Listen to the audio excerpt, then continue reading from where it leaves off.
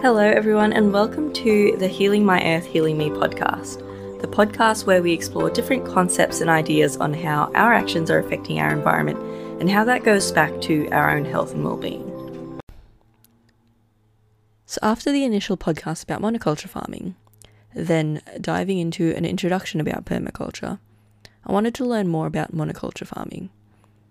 So, quick recap.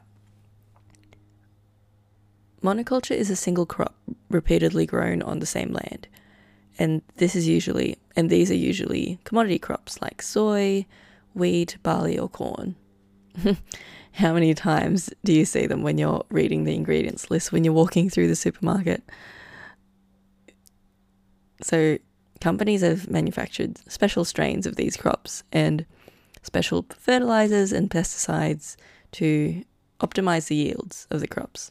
So as I mentioned in the last podcast, it was more for efficiency and profit as well. So with technological advances from perfecting monocultures, crops are able to grow in scenarios where naturally they would have struggled. Well, yeah, that's well and good for efficiency's sake.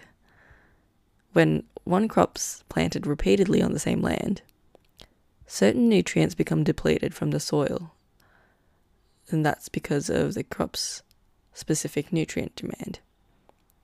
So I found this study they've seen that the Earth's soil is depleting at more than 13% at the rate at which it can be replaced. So here's another crazy finding. Around about 75% of the world's crop varieties have been lost over the last 100 years, and that's because of the soil depletion. And they found that this time frame corresponds roughly to the beginning of monoculture farming, which dates back to the 1900s. Any correlation there?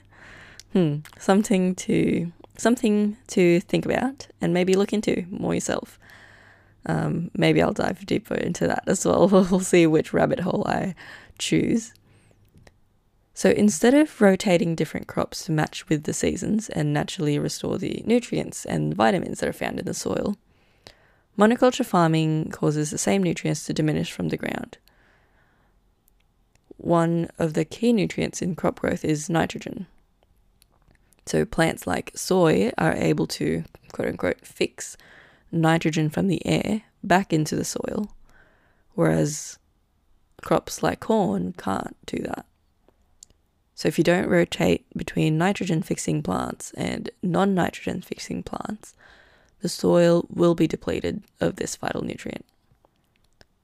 So to continue planting a single crop on the same land, these nutrients must be replaced some way. And that created the demand for chemical fertilizers. So these massive blocks of land dedicated to monoculture attract weeds and insects who typically favor a certain type of plant. If there's a variety of crops in one field, bugs and weeds probably won't be as likely to go near the crops they don't like.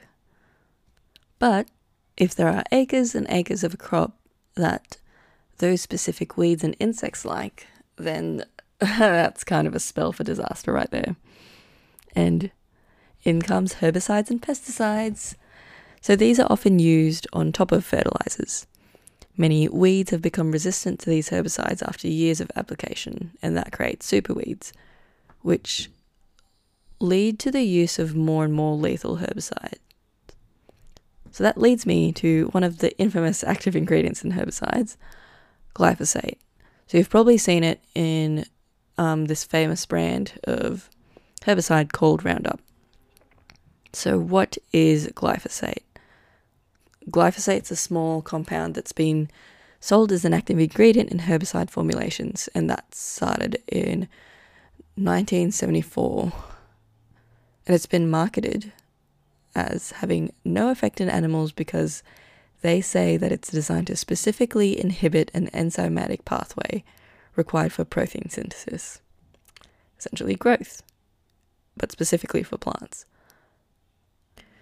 So over the years, regulatory agencies have looked into glyphosate and its potential effects on organisms that aren't intended to be targeted. So in the last decade, assessments seem to be focused on how glyphosate has been seen to be a carcinogen and its genotoxicity as well. And a neuroscientist at University of Calgary says there's evidence starting to accumulate in the scientific literature that it might have other toxic effects. End quote. There's a lot of systems besides cancer that can be affected. So, where did this all start? So, as I mentioned earlier, it was first registered in 1974 as an active ingredient in Roundup, and it's now available in many commercial herbicide products.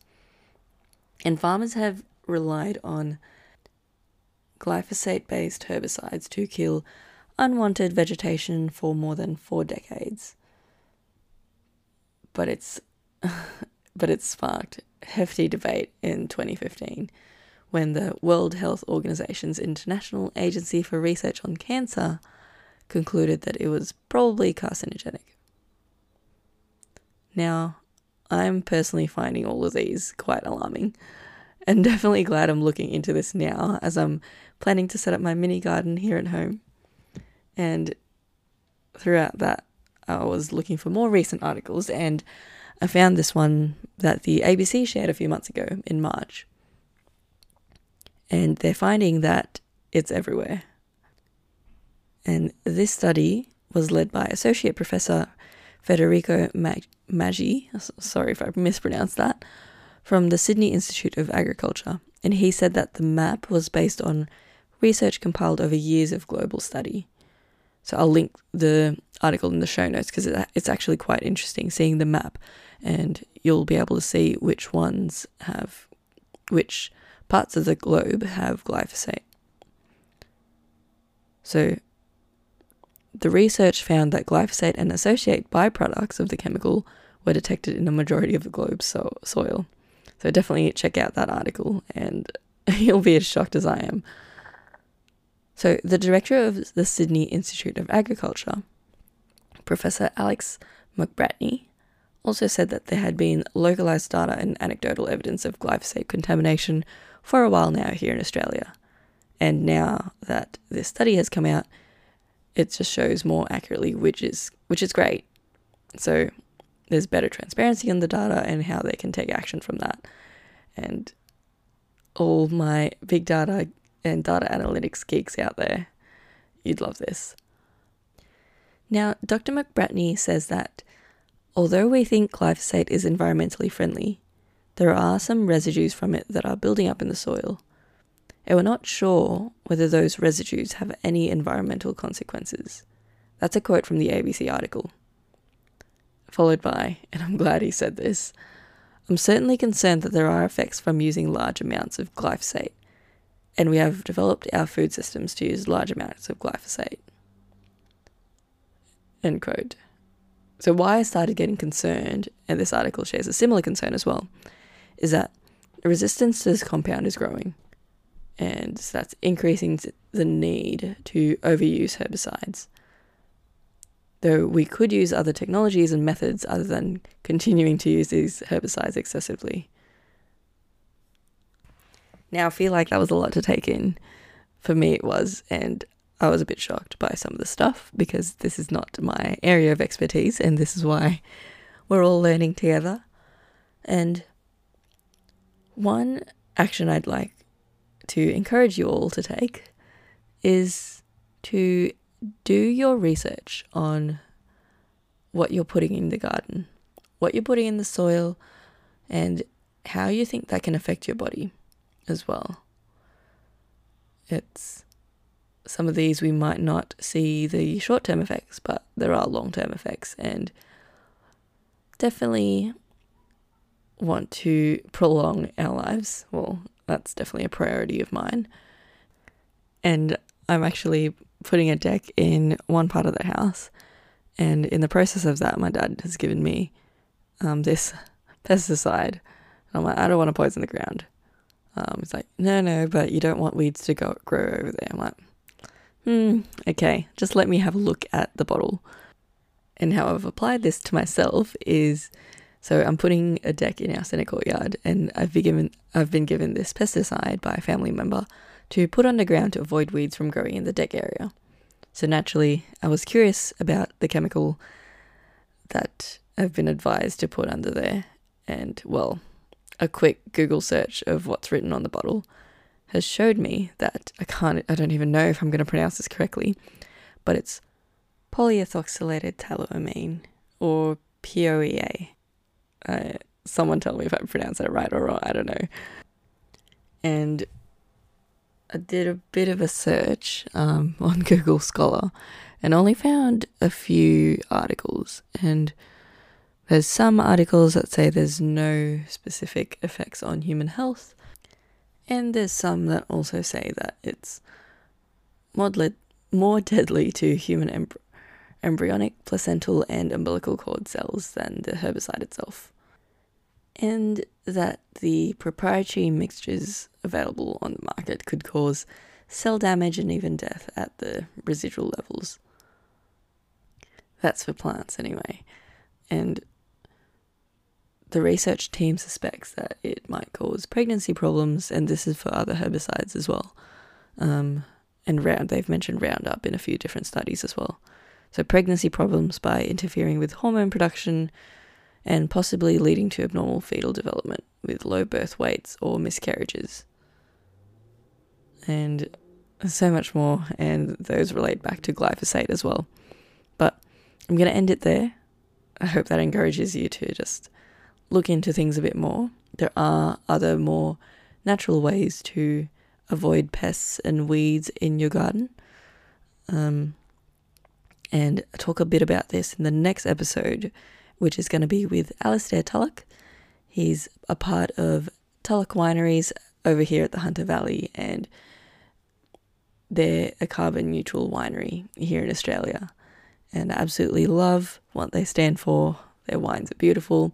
Went over there to volunteer to plant some trees at the winery and the property, which was beautiful. And that's a part of their efforts on implementing more regenerative practices, and kind of linking back to what Monty said last week, where we can use different plants to repel pests and nourish the soil again. And there's other bugs as well and other animals that you can mix into that permaculture goodness. So definitely tune in next week, and thank you for listening to another episode of Healing My Earth, Healing Me. Thank you for taking the time to listen to another episode of Healing My Earth, Healing Me. I'd love to hear from you, so feel free to connect with me on Instagram, LinkedIn, and Twitter, and I'm excited to catch you at the next episode.